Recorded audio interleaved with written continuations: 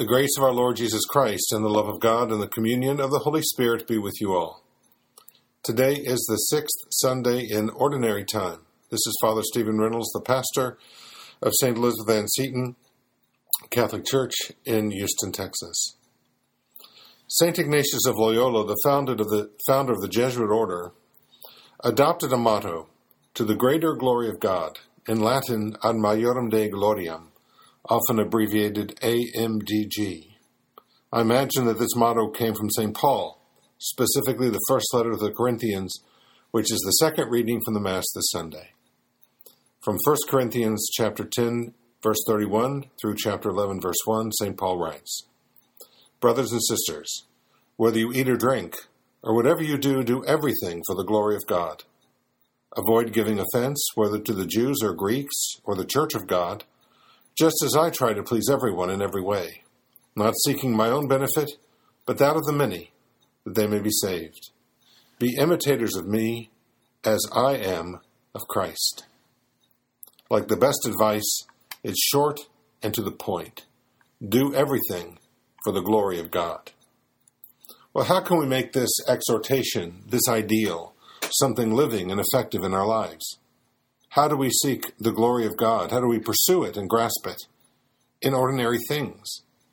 Well, St. Paul's teaching emphasizes the fact that not only our times of prayer are important, but so is every moment of our lives. Being a Christian is not simply a question of fulfilling a set of spiritual duties, although obviously these are important and necessary, but being transformed in every way according to God's will, of being converted from the inside out, of being totally identified with the life of Christ. Jesus' so-called hidden life in Nazareth, that long expanse of years where he was living in his ancestral community, working daily at the side of St. Joseph, honoring his parents, visiting the synagogue, in short, doing everything a normal Jew would do, was not a life without purpose or consequence. What makes our life consequential is not simply the things that we do, but the way that we do them. Clearly, the content of our life must be something that is good in itself. We cannot offer up to God acts of deliberate sin, unfaithfulness, or rebellion. That will not lead to a deeper reflection of God's life in our own. It will not bring us life. But we can and should offer the normal things that fill our lives. Not only our times of prayer, or sacramental participation, which are a relatively small portion of our day, but our work, our family, even our leisure, all can be things offered to God. These normal things can be transformed into spiritual gifts when we do them with the right intention. This means that we animate these things with virtue, with generosity, especially charity.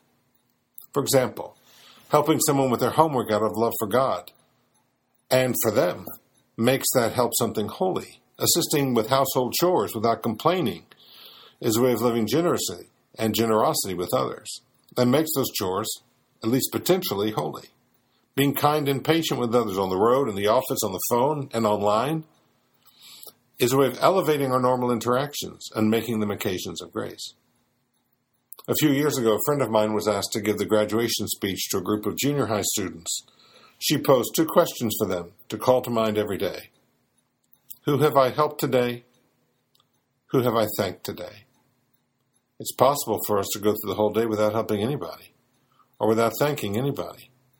So the more that we think about these 2 questions, the more I think we have the opportunity to transform the normal things of our life into something great. If we really want our lives to consist of acts done for the honor and glory of God, these 2 questions, who have I helped today, who have I thanked today, and our response to them, can help us to root all of the most normal things of our day in the firm foundation of charity, which will always lead us to a deeper relationship with God. God bless you.